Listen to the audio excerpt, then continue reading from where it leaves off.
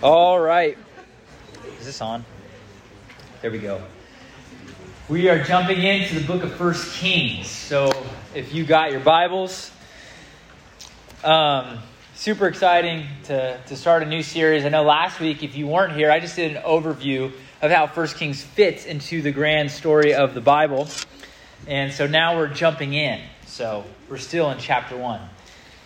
Growing up, my family and I would take a trip out to Washington State for a family vacation. And when I was really little, the family was much bigger that would come. And my dad grew up with like 30 or 40 in between their cousins. And only one of them, maybe two of them, were girls. So they were all boys. And so I grew up going camping, sleeping outside with all of his cousins, and they weren't married at the time. And so one of the things that I would look forward to at this trip, we'd be on a lake, and one of the things that they would do is they would have one of those big island tubes, you know, where people kind of lounge on, like on a lake or whatever. Like it's a big tube. It's like an island. And one of the thing that I look forward to watching every single year was when all of the cousins would do a battle royale, king of the floating tube in the middle of the lake. And the beach is filled with people. And so it would literally, everyone would be watching this. Like everyone there cheering, laughing, as they're battling each other. And typically the older cousins, the stronger, buffer ones would always dominate, right? But it's still fun being the little guy trying to take them out. And so I would just love watching. I wouldn't get involved. I'd drown. I would literally drown probably. So I remember just laughing. Everyone would be laughing, cheering.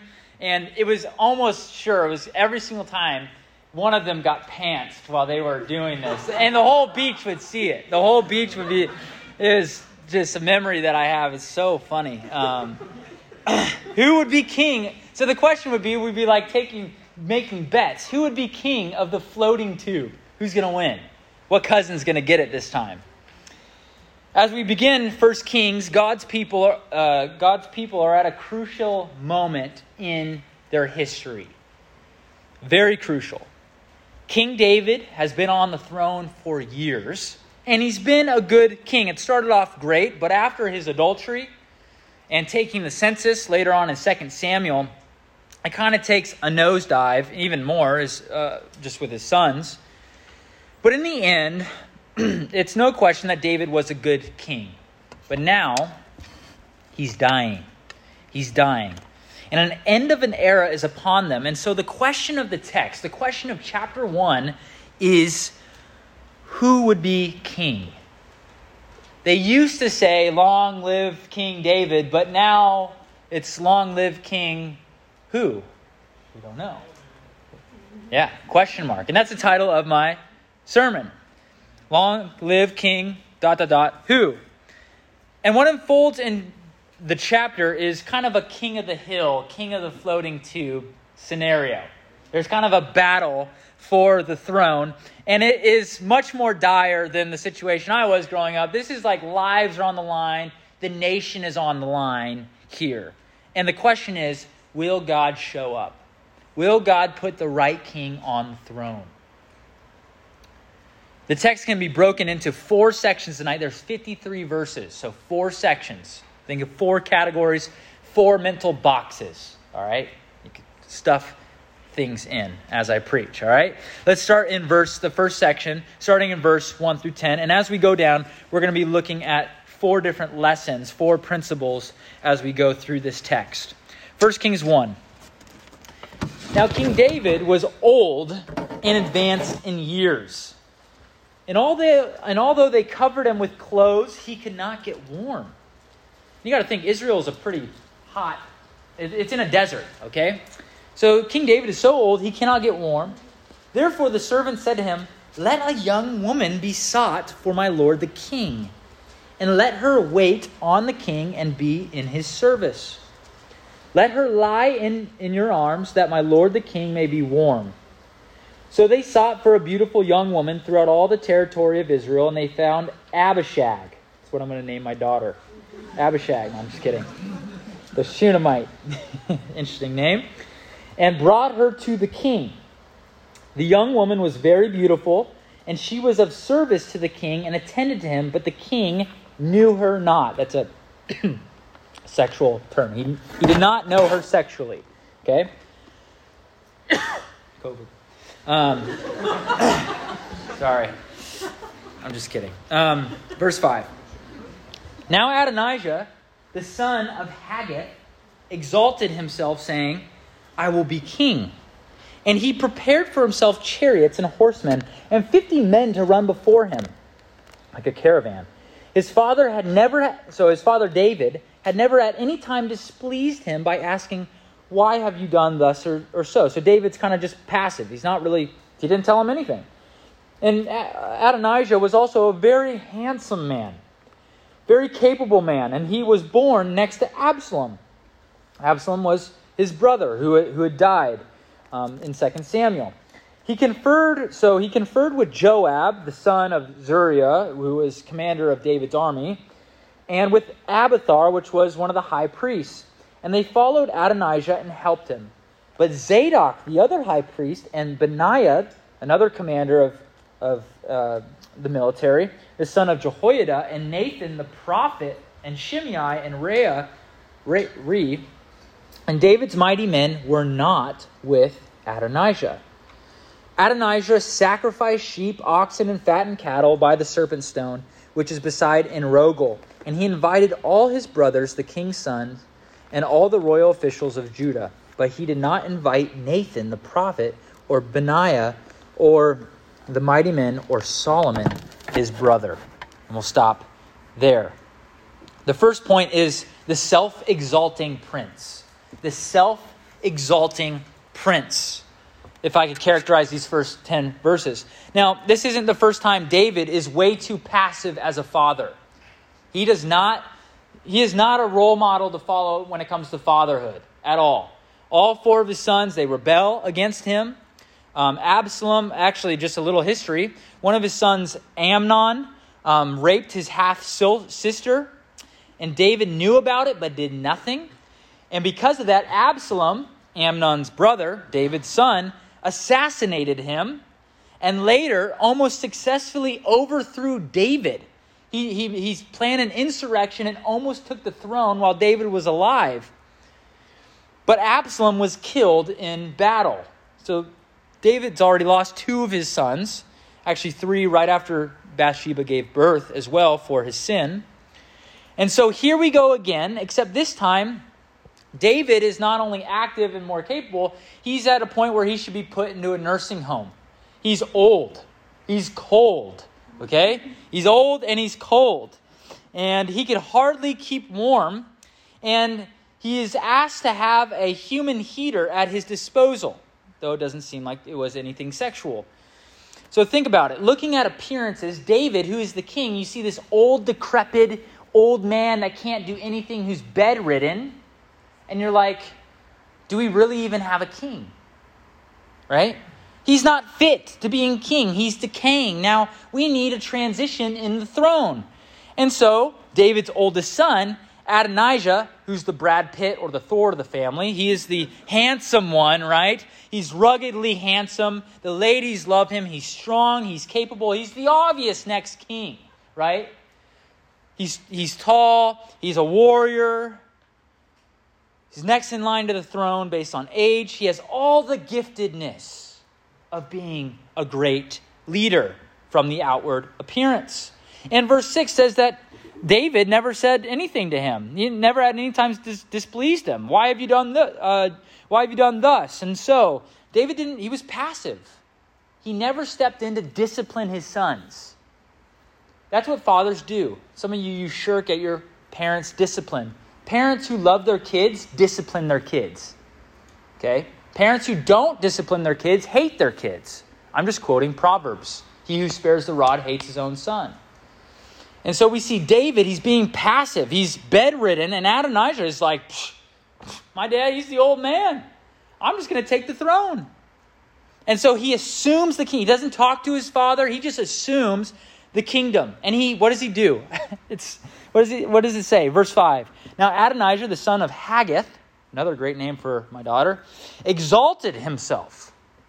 He exalted himself and said, I will be king. And he gathers some of David's servants. He parades himself in the city, and then he throws himself a royal feast with all of his family except who? Verse 10. The prophet is not there, God's prophet. And of course, Solomon is not there as well. What is the significance for us? How does this apply to us today? Adonijah's name is literally translated Yah is master, or Yahweh is master. But the irony is that really it should be translated Adonijah is master, right? He exalts himself. He is the Lord of his own life. He is so filled. We have a human illustration of pride. And pride takes many forms. And in the text, we see 3 different forms of pride here. Self-exaltation. That's what pride is. It's a love of self. It's self-exaltation. Or maybe you're like, well, I'm kind of quiet. Therefore, I'm not a prideful person. Well, you could still exalt yourself in your mind and in your heart by comparing yourself to other people. And there's 3 forms of pride that I see in the text. The first is a pride of entitlement. You know what entitlement is? It's this idea that you automatically think that you deserve something just because of who you are, right? It's kind of like those who think they deserve to make a huge living wage by flipping hamburgers, right? I deserve this. This job is so beneath me. Like, how could I ever do that, right? They're entitled. And so maybe entitlement takes a lot of different forms. I think of Adam and Eve. They thought they were entitled to eat of the fruit, to eat of every tree. God gave them every tree. But really, I deserve this one. It's just a self-focus. And Adonijah, he's like, I'm entitled to the throne. It's mine. No one's stepping up to me. It's just mine. He just presumes on the Lord. It's kind of like the self-righteous Pharisees. They feel, because of their good works, because of their religious knowledge, they presume on the King of Kings to just accept them into heaven. They feel like they earned it, that they are entitled to eternal life. But really, that's just pride. Self-righteousness is pride. The second thing that we see, a form of pride, is the pride of rebellion. I will be king. I will be king. Is that not the same words that Adam and Eve said in their hearts? The Lord is not king. I am. I'm going to take the fruit. I want to be like God. It's not just, this wasn't just an innocent raising up of himself to be king. This is rebellion. He doesn't consult his father, and he doesn't invite Solomon. He doesn't invite the prophet, which meant that Solomon was a dead person, pretty much. Like, he's going to take him out once he's king. He commits treason. This is a coup. This is treachery against the king. David, ultimately. He rebels, and he parades himself in his rebellion. And he gives credence to other people to rebel with him. But then the third form of pride, right? Not only do we struggle with entitlement and rebellion when we rebel against authority, your parents, a coach, a teacher, we have problems with authority as well. God. The third form of pride is the pride of appearances. Pride of appearances. Remember the story when Solomon was to go pick a king and he goes to David's family, and David is off with the sheep, and Jesse lines up all of his brothers, and Solomon's like, oh, certainly a king from this line. I mean, these mighty men, they're so strong and handsome. Look at them. And he goes through all of them, and God says none of those will be the king. But little ruddy David out there, who is the shepherd king, he's going to be the king. And it says that man looks at the outward appearance, but God looks upon the heart. And isn't that true of our own culture? It's all about outward appearances. It's all about who's the most gifted, who looks the best, who has the most talents. We'll put them in leadership, and it has nothing to do with character. Nothing.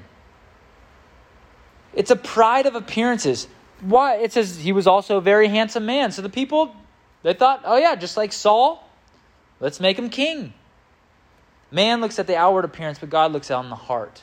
And perhaps your life is just consumed with thinking about the way that you look. You're consumed with appearances. That's why you care so much about what you eat, your diet, or why you work out, possibly. Why some of you have eating disorders as well, sadly. It's because you care. You're controlled by your appearance. This is pride. It's self-exaltation. It's a hyper-focus on self. And we see all these things in the text. For Adonijah, Yah is not master. He is. He is the king of his own life. And he throws himself a rager. He throws himself a party, and they're feasting, they're drinking, and he's like, it's game over. I am the king. No one is stepping up to me. I am the king of the hill, king of the floating tube. Long live King Adonijah, right? Pride comes before a fall. Let's keep going in the text here. Verse 11 and on. What happens? Then Nathan, verse 11, follow with me in the text. Then Nathan said to Bathsheba, the mother of Solomon, have you not heard that Adonijah, the son of Haggith, has become king, and David our Lord does not know it? Now therefore come, let me give you advice, that you may save your own life and the life of your son Solomon. Go in at once. Go save your life and go to the king. Go into the king's chamber and say to him, did not my lord the king swear to your servant, saying, Solomon, your son, shall reign after me, and he shall sit on my throne? He's quoting 1 Chronicles 22, verse 9. Why then is Adonijah king? Then while you are still speaking to the king, I will come and I will confirm your words. So, verse 15, Bathsheba goes to the king in his chamber. Now the king was very old and cold, and Abishag, the Shunammite, was attending to the king. And Bathsheba bowed. She lowered herself to the ground and paid homage to the king. She showed reverence to him. And the king said, what do you desire? Or pretty much literally in the Hebrew, what is it? Like he's literally so tired and he can't move. He's like, what is it? That's all he says. Barely gets 3 words out in Hebrew. All right, what do you desire? Verse 17, and she said, my Lord, you swore to your servant by the Lord your God, saying, Solomon your son shall reign after me, and he shall sit on my throne. And now, behold, Adonijah is king, although you, my Lord, the king, do not know it. He has sacrificed oxen, fattened cattle, and sheep in abundance, and has invited all the sons of the king, Abiathar the priest, and Joab the commander of the army, but Solomon your servant he has not invited. And now, my lord the king, the eyes of all Israel are on you to tell them who shall sit on the throne of my lord the king after him. Otherwise it will come to pass when my lord the king sleeps with his fathers, and I and my son Solomon will be counted as sinners or offenders, and going to be put to death. While she was speaking, verse 22, with the king, Nathan the prophet storms in. And they told the king, here is Nathan the prophet. And when he came in before the king, he bowed before the king with his face to the ground. And Nathan said, my lord the king, have you said Adonijah shall reign after me, and he shall sit on my throne? For he has gone down this day and has sacrificed oxen, fattened cattle, and sheep in abundance, and has invited all the king's sons, the commanders of the army, and Abiathar the priest. And behold, they are eating and drinking before him, saying, long live King Adonijah. But me, your servant, and Zadok the priest, and Benaiah the son of Jehoiada, and your servant Solomon has not been invited. Has this thing been brought about by my lord the king, and you have not told your servants who would sit on the throne of my lord the king after him? I'm going to pause there. The second point is the humble servants of the king. We see the humble servants of the king. The scene ends with Adonijah's party, and then kind of moves into the behind the scenes in the kingdom to see what's happening. And could you imagine just being Solomon or Bathsheba? You're not invited to this new king's royal feast, and you know you're a dead person. Now, you're against them. It's pretty much No difference than hearing a death sentence. All seems lost. The king is so old, all he could do is eat, the ancient version of Jell-O and pudding. The Brad Pitt of the family is parading as king. That is until Nathan the prophet is sprung into action. His plan is to send the king into the chamber, and then he comes right after him. And we just see that Nathan is a man of action. And throughout the text, we see these little hints of the opposite of Adonijah, of humility, seen in Bathsheba, Nathan, and Solomon. We see this picture of humility, and we see it in two ways. First, a humble posture. A humble posture. What is it when Bathsheba does when she comes in? She bows, right? She bows. She pays homage to the king. Nathan bows all the way to the ground, his face to the ground. She respects authority. He respects authority. She is not entitled. She comes with nothing. She has great needs, and she goes to the king with them for help. What's more humiliating than that, right? I am in need. I need help, and so I'm going to seek help. That's humble. And so I have to ask your question, what is your heart posture toward the king? Towards your Savior, towards King Jesus? Is it one of humility? Is it one where Bathsheba over and over and over again calls herself, and Nathan uses the same word, and Solomon the word servant? And that's the second thing, a humble posture and then a humble title. They don't exalt themselves. They're not entitled. They come in as humble servants. They call themselves servants 5 times in verse 17, 19, 26, 27, and even in verse 33. And so here we see the contrast. Adonijah, people of this world, those who don't know Jesus, they're all about exalting themselves. But God's people who love the kingdom, they're ones who bow. They're ones who come under. They're ones who are self-forgetful, right? That's humility. It's self-forgetfulness. It's forgetting yourself. It's putting the interests of others before yourself. And so they come in humbly, and the king accepts them, right? Does God accept the proud, or does he accept the humble? God opposes the proud, but gives grace to the humble. And so what is your posture? Is it self-exaltation, or is it humility? Do your actions say, I will be king? You're the king of your life? Are you presuming on God on the basis of your own good works that he is just to accept you into his kingdom? That's what proud people do. But those who are in Christ, they know that they don't deserve to be called a child of God. They come humbly. They bow. They recognize their authority. They recognize the authorities God has put over them. Parents. Humility. I'm no longer the Lord of my life, but a servant. So here we have 2 types of kingdoms. One that's all about self, and the other that's all about humility. So who's it going to be then? That's the next question. Who's it going to be? Is it going to be King Adonijah or King Solomon? So let's continue on with the story. Verse 28. Then King David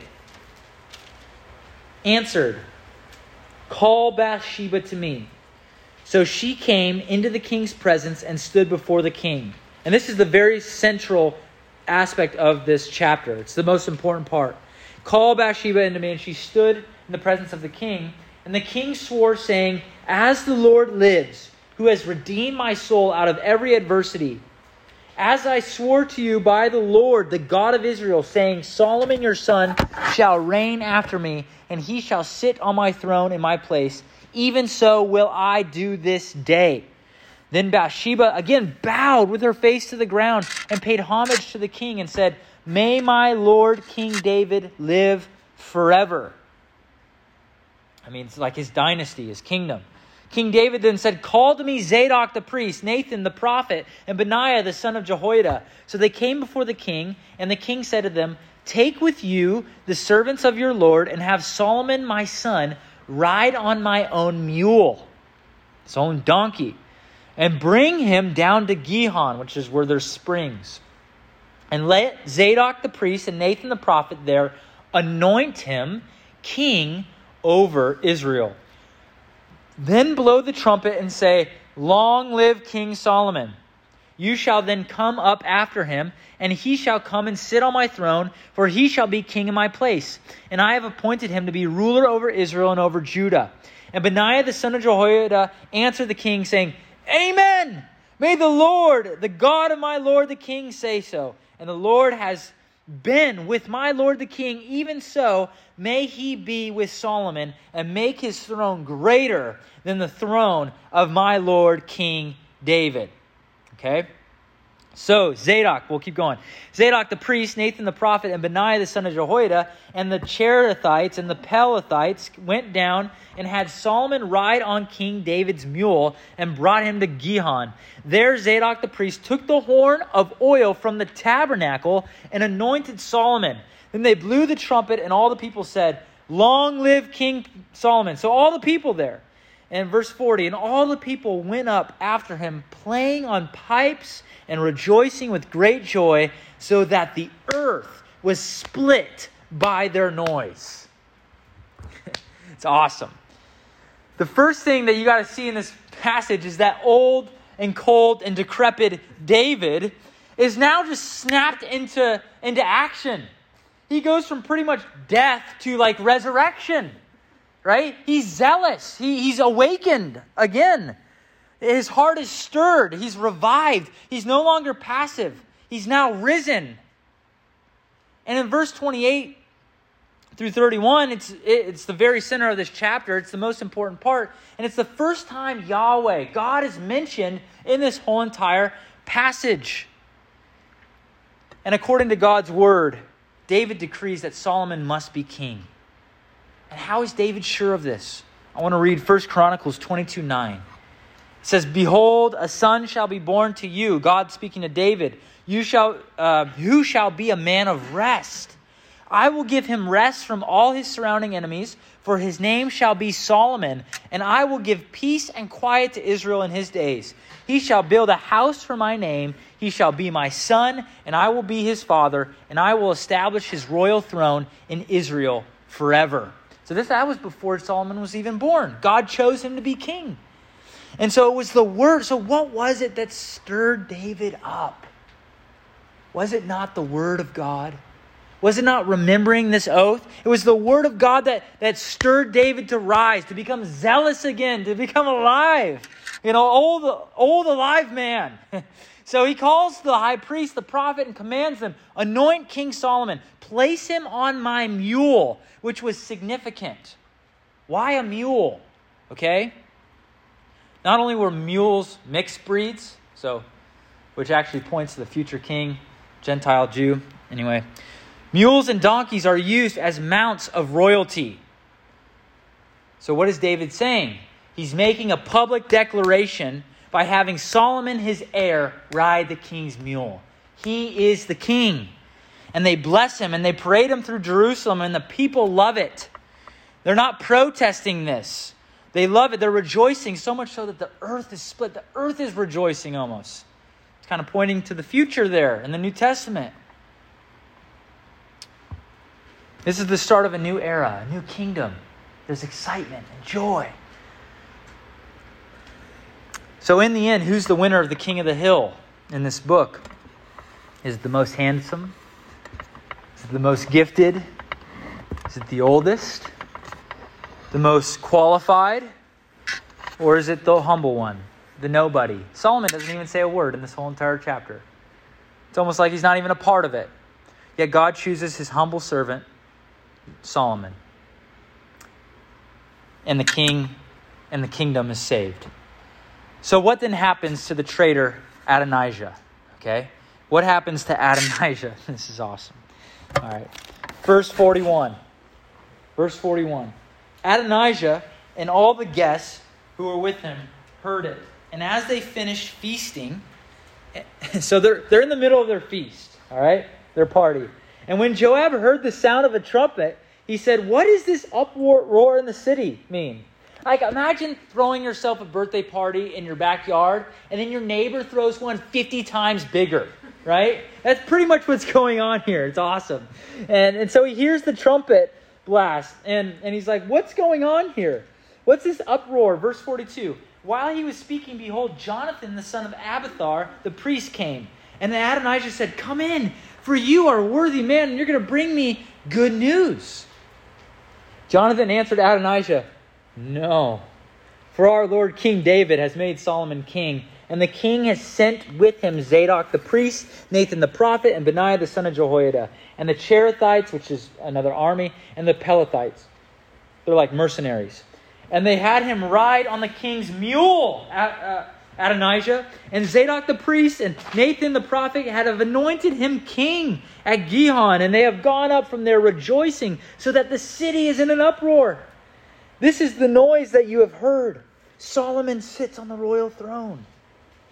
Moreover, the king's servants came to congratulate our Lord King David, saying, may your God make the name of Solomon more famous than yours, and make his throne greater than your throne. And the king bowed himself. Now, he's not just bedridden. He gets up and he bows himself on the bed. And the king also said, blessed be the Lord, the God of Israel, who has granted someone to sit on my throne this day, my own eyes seeing it. Then all the guests of Adonijah trembled and rose, and each ran away. And Adonijah feared Solomon. So he arose and went and took hold of the horns of the altar in the tabernacle. Then it was told Solomon, behold, Adonijah fears King Solomon. For behold, he has laid hold of the horns of the altar, saying, let King Solomon swear to me first that he will not put his servant to death. So now he's the servant, with the sword. And Solomon said, if he will show himself a worthy man, not one of his hairs shall fall to the earth. But if wickedness is found in him, he shall die. So King Solomon sent, and they brought him down to the altar. And he came and paid homage to King Solomon. And Solomon said, go to your house. Last point is we see submission to the king. Submission to the king. I love the drama of this. Remember the scene in The Dark Knight Rises when Bruce Wayne is thrown into a pit. Bane breaks his back, right? Bane is he's destroying Gotham. It's about to blow up. And then Gordon, the police commissioner, is sentenced to exile. And he's walking on the ice. Then he sees a flare. And he picks up the flare. And Batman's there. And he's like, light it, right? With this deep voice. And he lights it. And then the flame goes all the way up the bridge.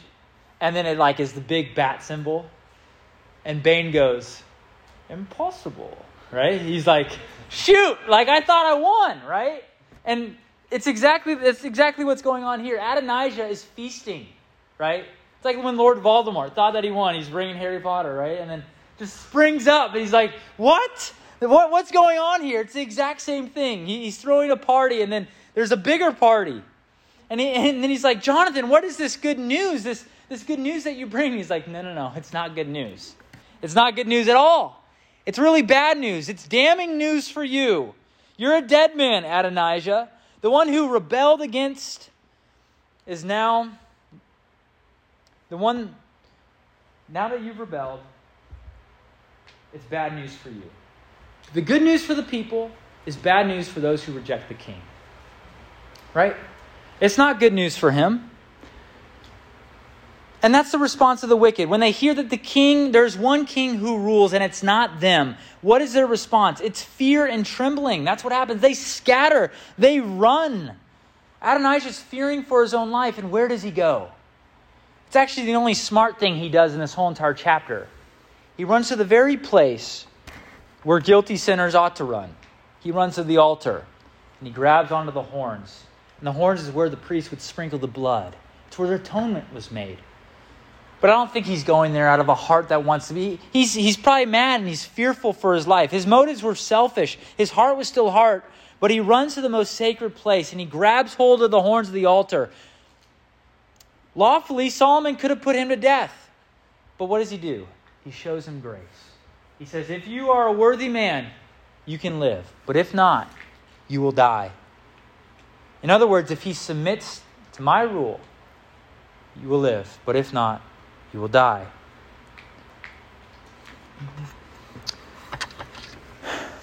Who are we in the story? We like to see ourselves as the hero. But we're all like Adonijah, who is like our father Adam. We are. We're not much different than him. He knew his father was in charge, and ultimately God is the one who chooses kings. Yet he exalted himself instead. He worshipped himself rather than God. He obeyed his own desires rather than God's law. And he exalted himself as king. I will be the king of my life. And how often do we say the same thing with our actions? James 4:6. God opposes the proud but gives grace to the humble. God's word is clear that there is only one king. There's only one king in this life. And those who reject him, who disobey him, deserve death. The wages of sin is death. God is your owner. He is your creator. You owe him allegiance. And just like Adonijah, our only hope of mercy comes from outside of us. Adonijah's only hope of living is if the king shows him mercy, right? That's his only hope. He needs a king who will show him mercy. And Solomon shows him that mercy. And Adonijah, he does the only good thing is that he runs to the altar. He runs to the place where you must atone for sins. It's where guilty sinners must go. And in the same way, if you recognize your own pride, your own sin, you need to run to a better altar. You need to run not to cling onto the horns of your good works or the horns of a literal altar, but you need to cling to a better king, an eternal king who would come hundreds of years later from the line of David. And he, like Solomon, was chosen to be king. He was anointed not with oil, but with the Holy Spirit at his baptism. He was paraded on a mule, was he not? As they laid palm branches down and said, Hosanna, Hosanna. He would come to bring rest and peace, not just to Israel, but to the world, but in a way that they would never expect. For unlike Adonijah, this king had no form or majesty that we should look on him, and he had no beauty that we should desire him. Isaiah 52:13. He did not exalt himself, but was exalted not on a literal throne, but upon a cross, right? This king was exalted on a cross to die as God's humble suffering servant. Isaiah 52:13 says, Behold, my servant shall act wisely. He shall be high and lifted up and shall be exalted. This is the Messiah. And what does it say in Isaiah 53:4-5? Surely he has borne our griefs and carried our sorrows. Yet we esteemed him stricken, smitten by God and afflicted. But he was pierced for our transgressions. He was crushed for our iniquities. Upon him was the chastisement that brought us peace, and with his wounds we are healed. Remember when Nathan goes to Bathsheba and says, Let me give you advice to save your life. Go to the king. In the same way, take my advice as God's servant tonight to save your own life and run to the king, Jesus, for forgiveness, for your sins. Otherwise, there is no hope. Your only hope comes from outside of yourself, as if King Jesus shows you mercy. And the good news is he is a merciful God. He is a merciful king. He receives sinners. Stop trying to play king of the hill with God. Sin, what is sin doing? It's taking God off his throne and replacing yourself there. That's what it is. And if that's you, you need to run to that king in repentance and help, for mercy. Stop playing king of the hill with God, but instead bow to him, submit to him. Come under his rule and reign by faith and receive eternal life. That is the good news for all. Don't reject the king. Come to him. In Matthew 12, Jesus said to the Pharisees, something greater than Solomon is here. He's talking about himself. He is the true king, the good king, the humble servant. And those who are in Christ, they are not known for exalting themselves, but for exalting Christ. So, run to him. Do not reject him. That's the point of the story, is we need a king, and God has provided that in Christ. That's good news. Let me pray. Father God, thank you so much for this passage. Lord, I just pray that you would use it in their lives, show them just the beauty of the text, and show them the hard need for a king. Lord, thank you for sending Jesus to be exalted on a cross for sinners. We love you, Lord. In Jesus' name, amen.